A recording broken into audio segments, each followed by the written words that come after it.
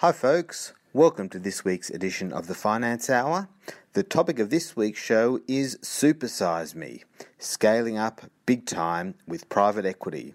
We have a great discussion with Simon Fagelin, who is the managing partner of the Riverside Company, which is a leading private equity firm.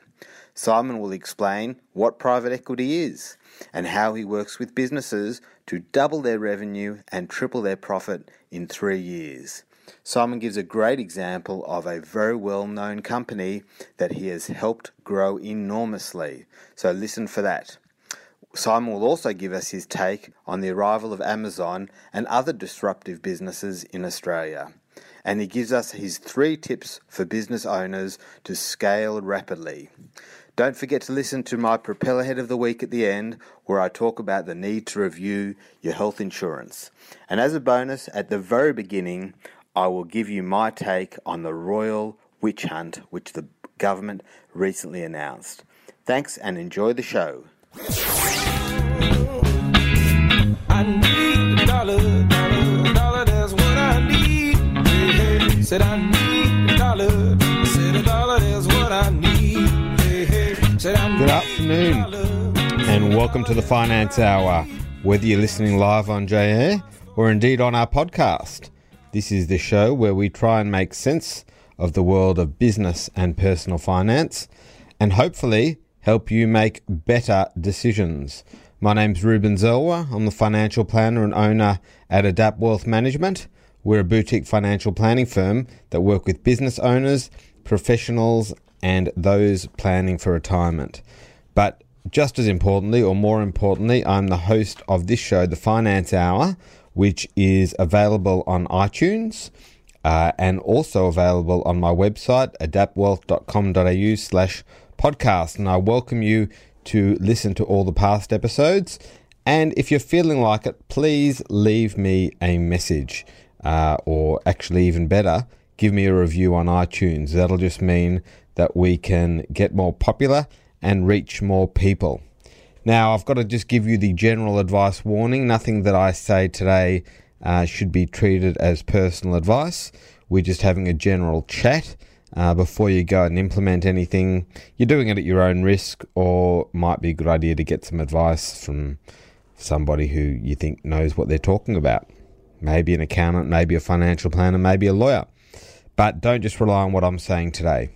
So, before we get into the main topic of the show, which is scale me up big time with private equity, I am going to just give you a bit of a chat about what's been happening in the world of business and finance.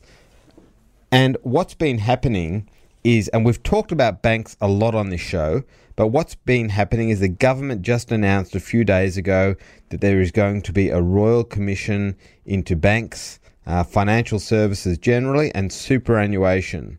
And this is going to cost you, the taxpayer, $75 million and will be concluded in a 12-month period. Now, this Royal Commission I would like to rename as a royal witch hunt.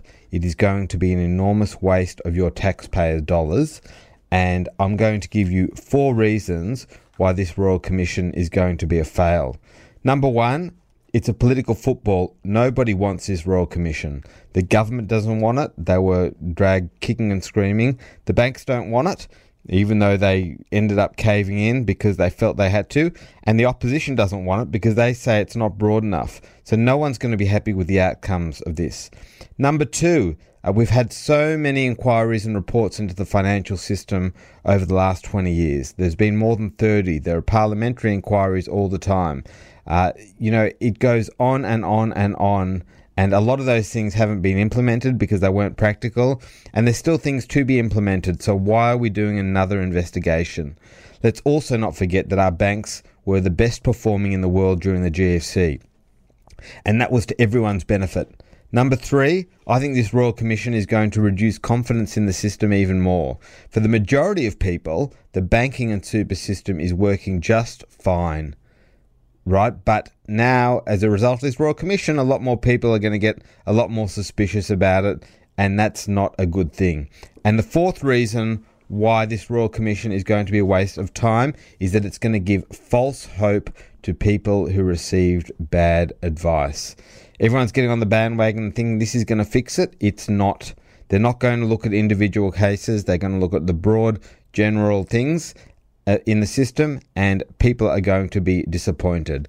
So those are my 4 reasons why I think a royal witch hunt or royal commission is going to be a complete waste of time.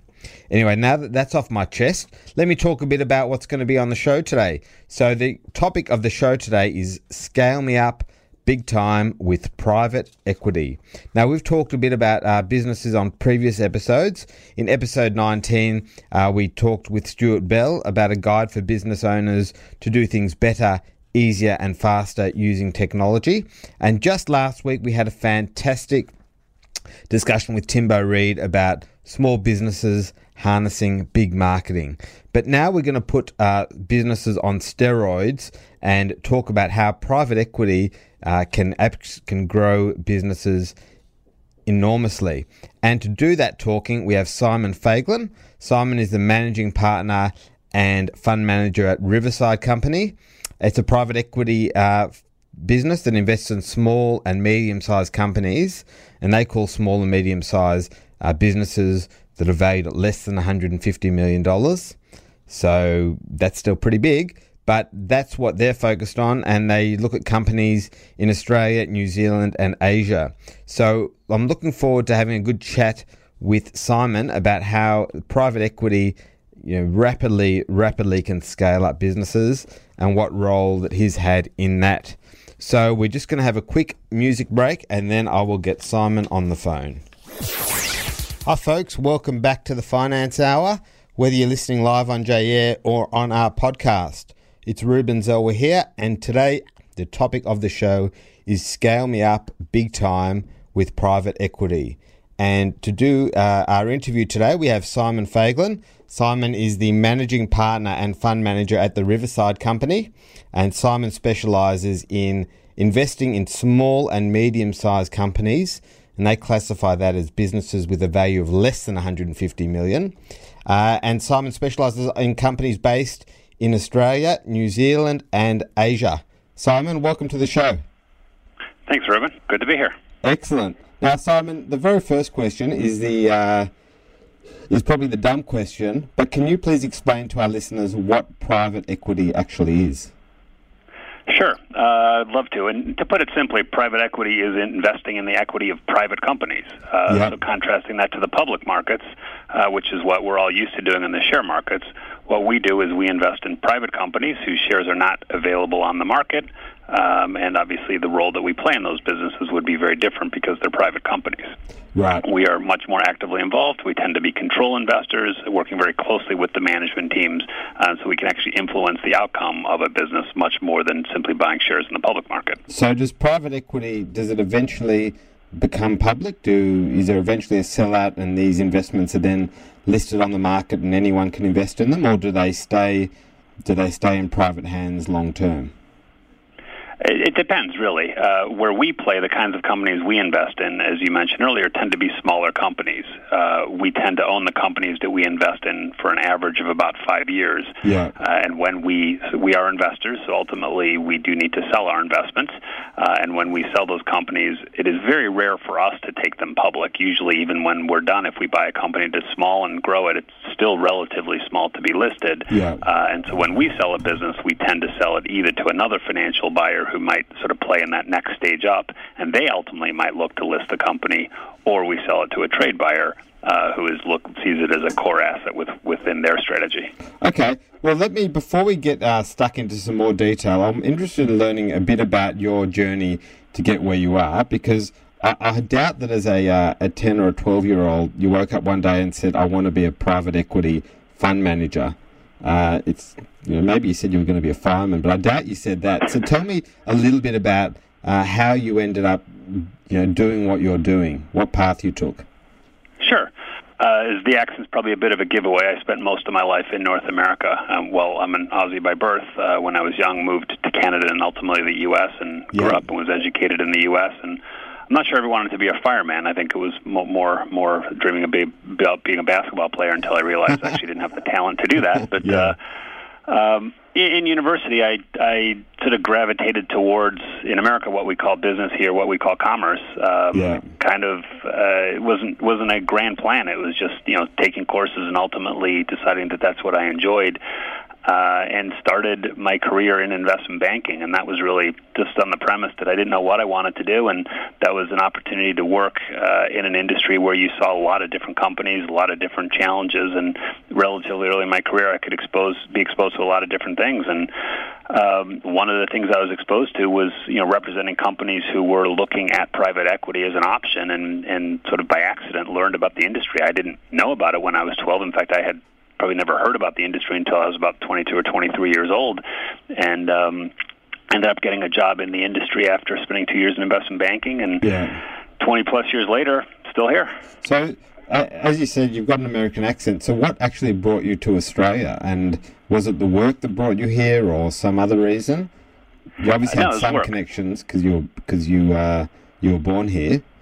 Yeah, no, exactly. I do have family in Melbourne, and that's specifically what brought me to Melbourne. But the opportunity, I've been with the Riverside Company for over a decade now, and about 8 or 9 years ago, we decided to expand into Asia and wanted to explore Australia as part of that strategy. And given that I had connections here, that made me the resident guru within Riverside on Australia. And so I came down here for what was supposed to be 2 or 3 years to set up an office here. And my wife and family and I fell in love with Australia in general, and Melbourne in particular, and can't see ourselves leaving. So 8 years later, we're still here. There you go. Okay, well, so just to give you a bit of context in terms of shows that we've done before, we've done episode 19, which was a guide for business owners to do things better, easier and faster using technology. And then just last week, we had an interview with a guy by the name of Timbo Reid, who runs the biggest small business marketing show. And that was all about how small businesses can leverage and big marketing. So we've talked a bit about scaling up, but I'm calling the topic of this episode Scale Me Up Big Time, because I'm guessing that when you go into companies, you're not looking just to grow it from 5 people to 10 people, or from say 1 milk bar to 3 milk bars. I'm guessing you're trying to scale them up way bigger than that. Can you give us some idea of the sort of growth that when you buy into a company that you're looking for? Sure. Look, so when the starting point when we invest in a business is it typically is doing somewhere between 4 and 15 million of annual EBITDA, or annual sort of pre-tax profits. Yeah. And loose rule of thumb, that probably translates into a company at the low end, it might be doing 15 or 20 million of turnover, and at the upper end, again, depending on the industry and the margins, maybe it's 100 million of turnover. But the average company, I'd say, is probably doing, say, 25 or 30 million of turnover. Yep. And we, over the 5 years on average that we invest in a business, I'm looking to see a business that can double the top line and triple the bottom line. Very loose rule of thumb, and obviously it varies, but that's the kind of growth we're looking for. So over 5 years, can you double your business by doing what you're doing better, more of it, or maybe expanding what you do to do some other things that are sort of in ancillary areas? And tell me, how do you actually find these businesses? Do they find you, or do you find them? Why would they want to sacrifice, living a reasonable lifestyle and going down to the beach to be involved in a business that wants to, make them work hard and scale it up, hugely? Why do they actually come to you in the first place? Yeah. So a couple of questions embedded within that. So in terms of how we find those companies, let me address that one very quickly first. There's no right answer. I mean, we do a lot of sort of marketing of ourselves and trying to get the word out there, what we do, so talking to folks like you, Ruben, talking to accountants, attorneys, investment bankers, describing what we do and what we look for. A lot of folks do come to us who have sort of read about us or heard about us and have businesses that might be interesting. So, I don't really care whether I call you or you call me, as long as we're interested in having a conversation. It's worthwhile.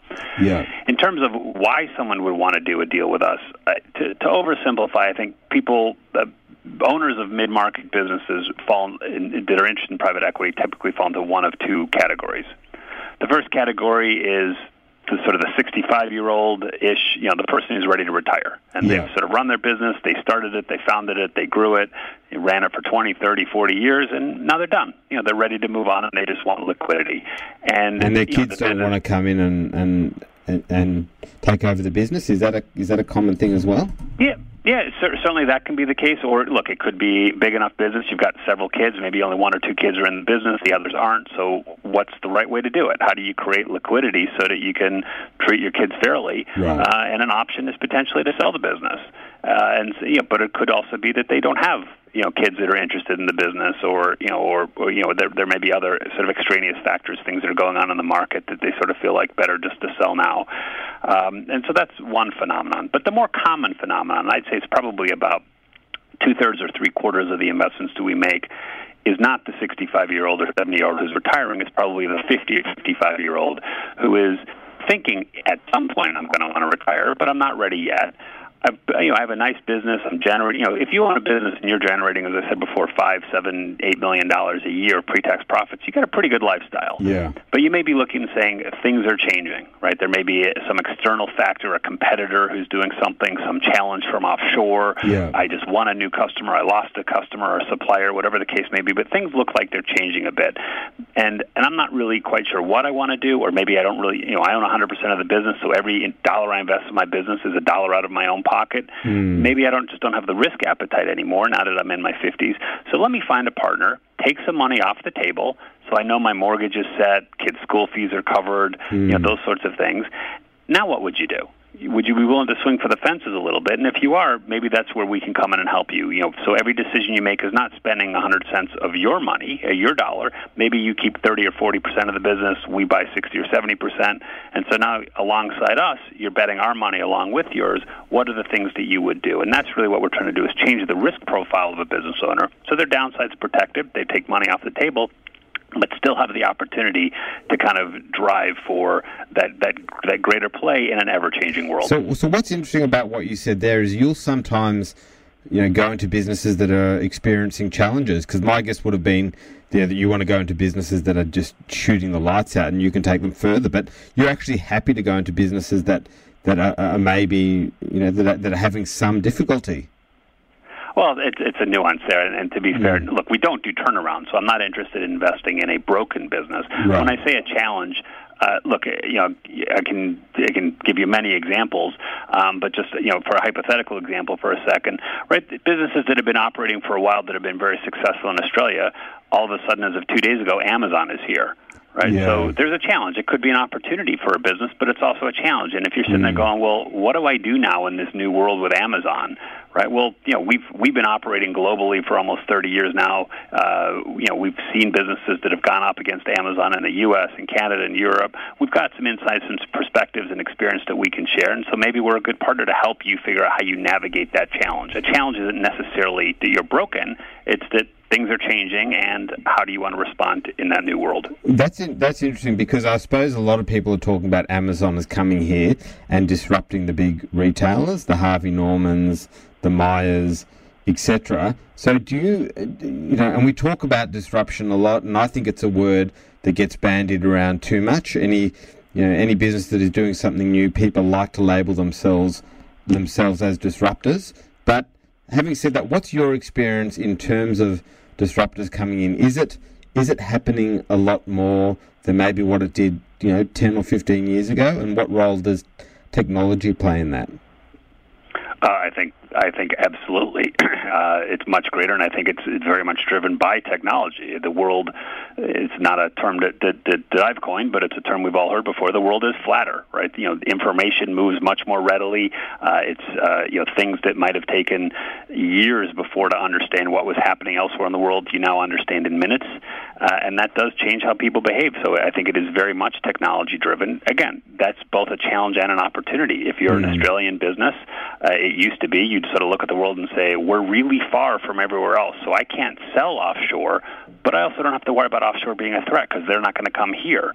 Well, now, again, with the changes in technology, certainly when you're in a services business, you no longer can look at it and say, hey, my only competitor is the guy next door. No, now you need to look globally and understand what is happening everywhere in the world, because information flows quickly, and that, again, both challenge and opportunity come out of that. And that's interesting. I think, and that's similar to one of the shows we talked before about small business, big marketing. Small businesses now can access marketing and market all over the world at a cheaper rate than what they ever used to be able to do. So in some ways you could say it has dipped in the favour of small businesses. So I want to talk a little bit more about the industries, because you're talking about massive growth that you want to achieve. And what sort of industries do you like to invest in? Are there any ones that make it are more able to get that rapid growth? Yeah, so we tend to focus very much on services-oriented businesses rather than manufacturing, very much for the reasons that we're talking about now. There's an opportunity to scale much more readily and take advantage of global opportunities. I like service businesses. More service, software, education, things that are more sort of knowledge-based than product-based. Now, that being said, we have invested in product businesses, too, so it's not to ignore that. But probably 80% of what we do is more of a B2B focus and much more service-oriented. So specifically, we've done a lot in healthcare and tend to like healthcare. It's an industry where smaller players can be disruptive and carve out a niche because of the challenges within healthcare, education and training, software. Those are all industries where we have invested a lot of time and money backing some really good managers in Australia. And can you give me an example of say, a business? Is there anyone a business that the listeners would know that you could describe a little bit the journey that you took on? Is there any sort of popular brands?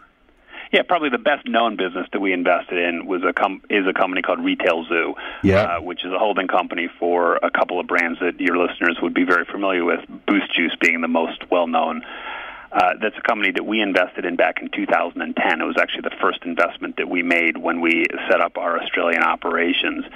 And as folks would know, that was a business that was founded by a husband and wife, Janine and Jeff Alice, back in 2000, grew the business beautifully, brought on some investors over time as they grew the business. And as they got to 2010, they sort of hit a similar inflection point to what I described earlier, where they were sitting there saying, all right, the world is changing. The investors that we brought on originally were great as we were in startup mode, but we're not in startup mode anymore. We've grown the business to be a very successful business, and we think that we can continue to grow. We built a beautiful management team and a beautiful infrastructure to support growth, and we want to scale that up. So we want to grow Boost, but we also want to grow some other brands, and we're going to need some capital and some expertise to help us do that. And we think maybe even if we can go out and buy a couple of other businesses to sort of take advantage of our great back office, that'd be interesting as well. So did you just roll into a Boost Juice and have an orange apple carrot after a gym workout and think this has really got miles in it? Is that as simple as it was? No, I wish it was. This was at the point where I was still, 2000. We closed the deal in 2010, so the work was really done in 2009. I had not yet moved here with my family. I was commuting back and forth, and I probably didn't appreciate the strength of the brand when I first got introduced to them. It was actually a common friend who sort of, again, very similar to the message I just gave you, describing what we're looking for. And he said to me, look, you need to meet Janine and Jeff Alice. You guys like franchising. Happen to be a sector we have a lot of experience in. They're the best franchisers in Australia. And, to me, that was enough. I said, I'd love to meet them and just talk to them as soon as they described their business. And then we started driving around and looking at malls and talking to people and appreciating what the brand was, what the product was. It's not just the brand is great, but the product is also excellent. And the economics of the business and the way they've created a business that really their franchisees do well, they do well. It's kind of a win-win for everybody. That's what we were looking for. And so the opportunity to partner with them was really a tremendous opportunity. So let's talk about numbers then, because I'm sure you are a numbers guy, being in private equity. So how many Boost Juice stores did they have when you started with them? So when we made the investment in 2010, I have to admit my numbers are a bit sketchy, my recollection here, but from memory, they would have had about 180 Boost Juice locations at the time. We actually, and they had 11 Salsas, which was a Mexican brand that they were in the process of growing. Over the course, we owned that business for what ended up being about 4 years. By the time we sold that business, we probably had about 250 Boost locations domestically, and probably had about another 120 internationally. And salsas, again, when we started with 11, we had about 40 or 45 when we sold the business. Yeah. We also were growing another concept called Chibo, which is a coffee chain based in founded in South Australia that we were in the process of growing. And when we sold the business, we probably had about 17 or 18 Chibo locations. So which country? In total. Yeah. Sorry, go ahead. Okay. I was going to say in total, we were, domestically probably about 400, almost 400 or 350 locations. So what was that? Almost tripling the size? Close enough.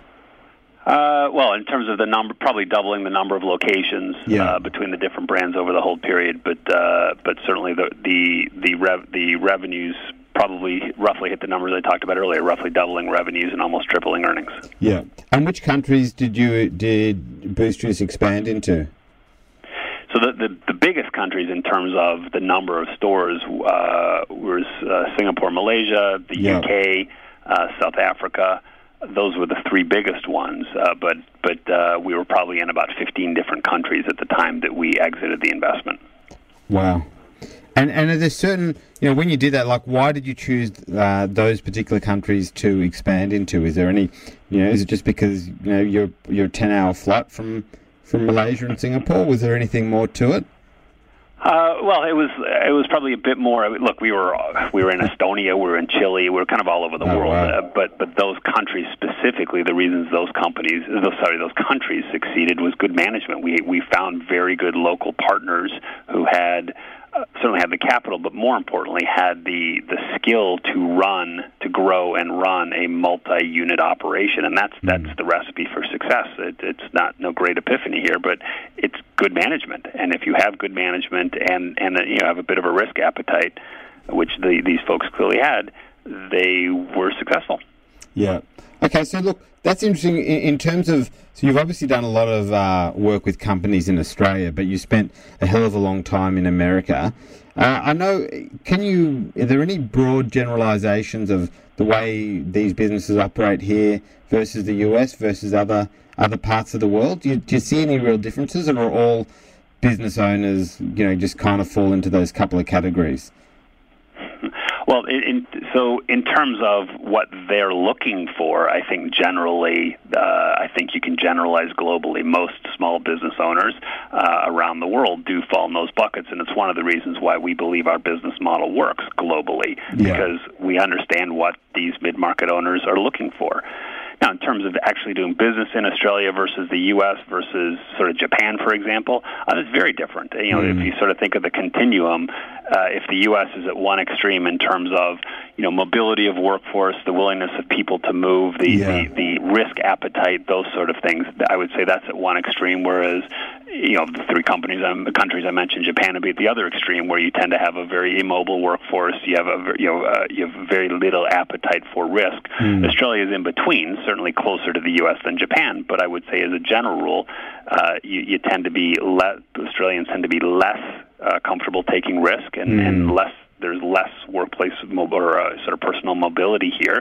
It's a blessing personally when you live here, but it is a challenge at times professionally. So you think that it's because we've got such a good lifestyle here that we're not willing to give it up so easily and move around the world?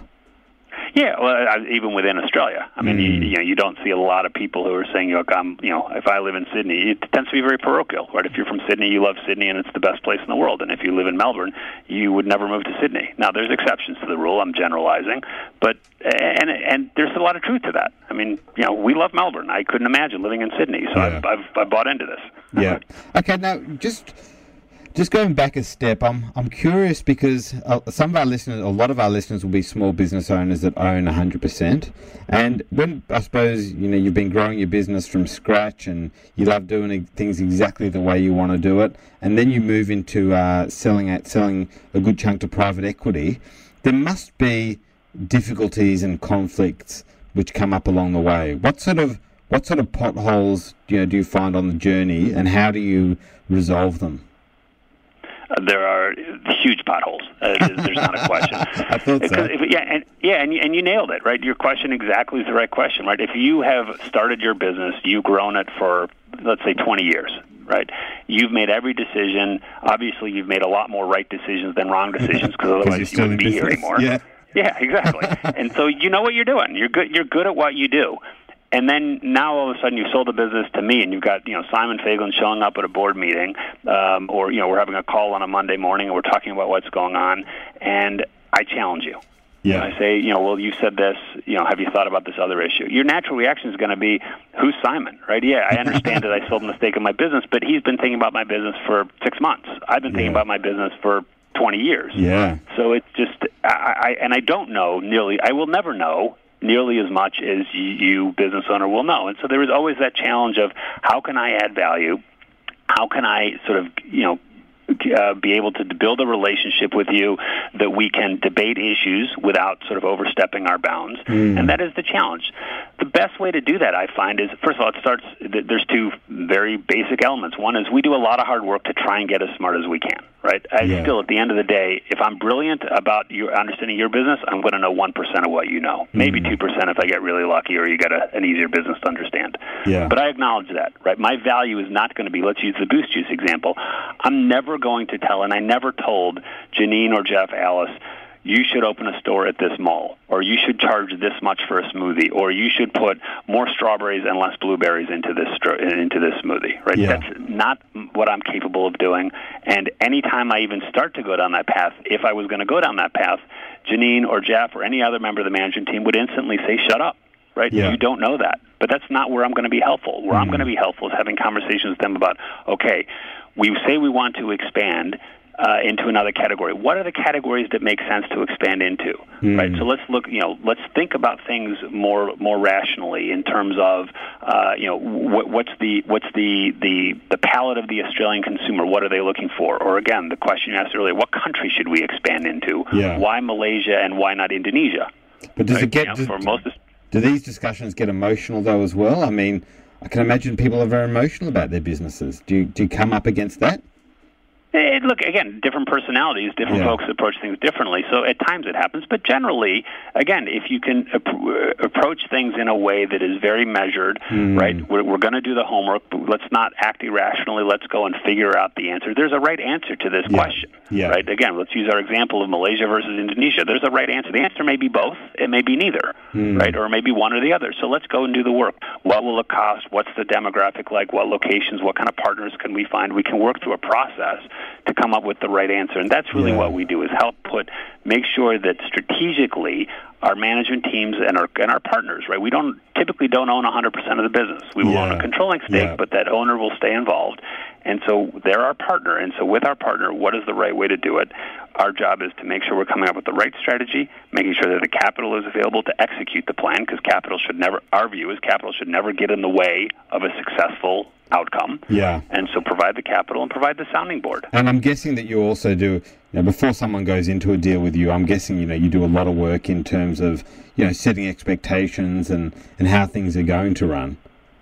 Absolutely, and it goes both ways. Yeah. I mean, there is due diligence is the term, right, that we use, but it is a long process.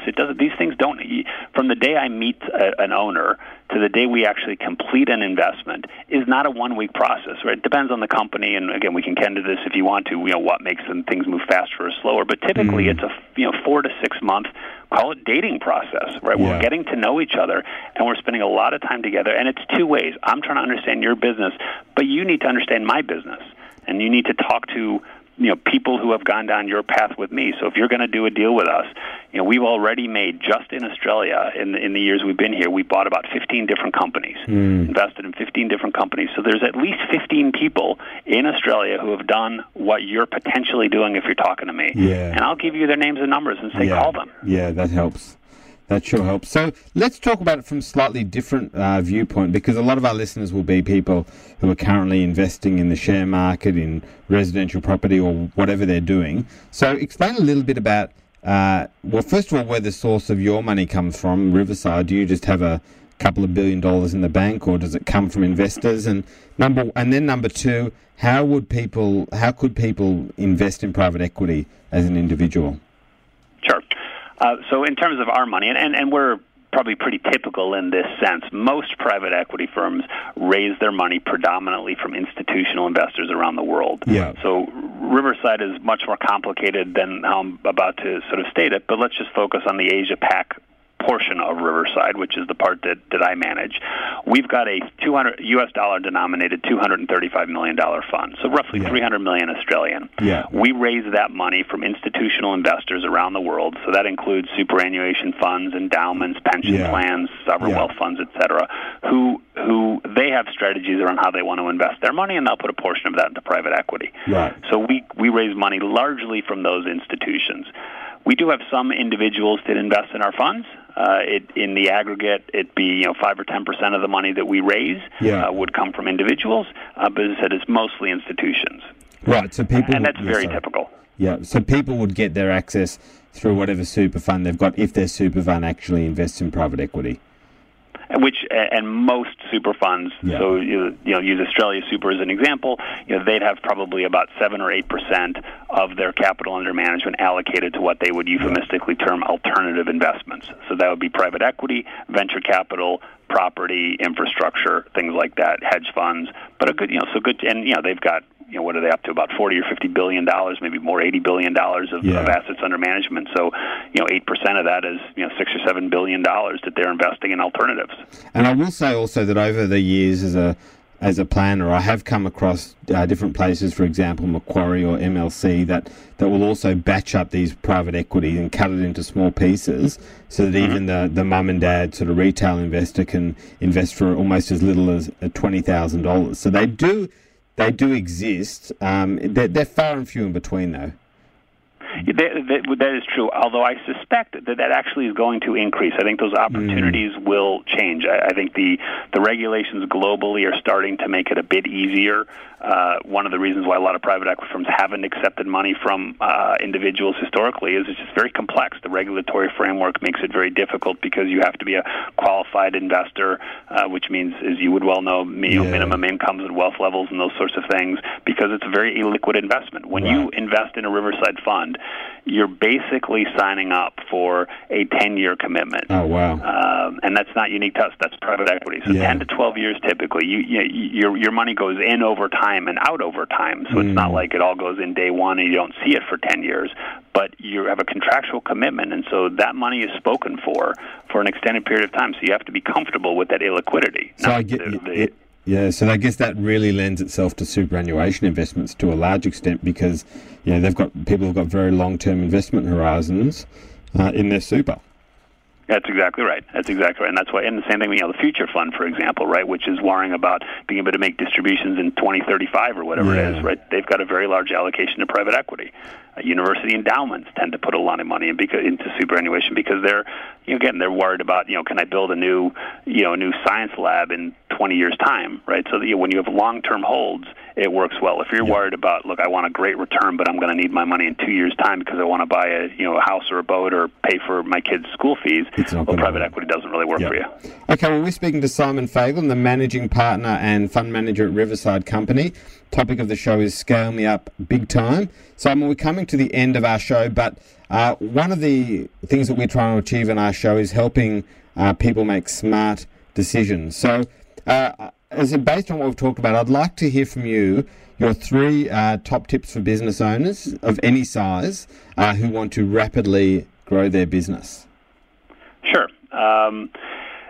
So, look, I've been doing this for over 20 years now and seen a lot of businesses, and the things that I think are really important, you got to start with, very simply, with the foundations. If you want to grow, if you want to build a house, you start by building strong foundations. So what do strong foundations mean if you're a business owner?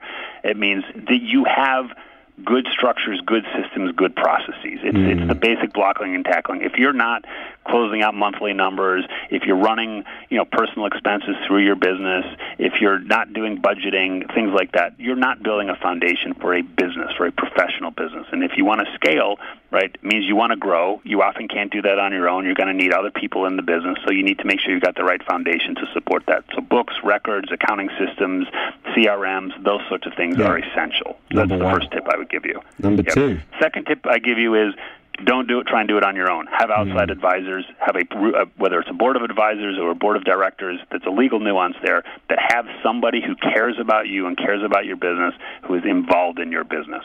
Yep. From an outside expertise.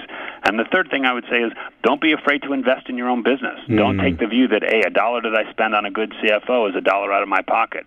Those investments pay off in spades. So hire the best CFO you can afford. Hire a really good sales manager. Invest in your business. Don't be afraid to spend some money, because if you do it well, you will get paid off exponentially. Excellent. Okay, Simon, look, thanks very much for your time today. We're going to publish this podcast soon, and hopefully it may be useful for you to share in your base as well. I might even do get a transcript of it. But thanks very much for your time today, and we will hopefully speak to you again in the show sometime in the future. And with pleasure. Thanks very much for the opportunity, Ruben, and best of luck to you and to your clients. Thanks, Simon. See you. Bye-bye. No worries. Take care. Bye. Okay, now it's time for my Propeller Head of the Week. And the Propeller Head of the Week this week is about assessing your level of cover for health insurance. Health insurance premiums are always going up, and you need to be really careful that the cover that you have is the cover that you need. Now, I suggest people go to choosewell.com.au, which is a fantastic service to help you choose the right level of cover and make sure that you are paying premiums that represent value for your situation. Okay then, folks, that's the end of the show today. Thank you very much for listening. I welcome you to leave us a message on Facebook. I've recently commenced a Finance Hour Facebook site, which you can find. And also, if you find us on iTunes, please leave us a review. Thank you very much, and we'll see you next week.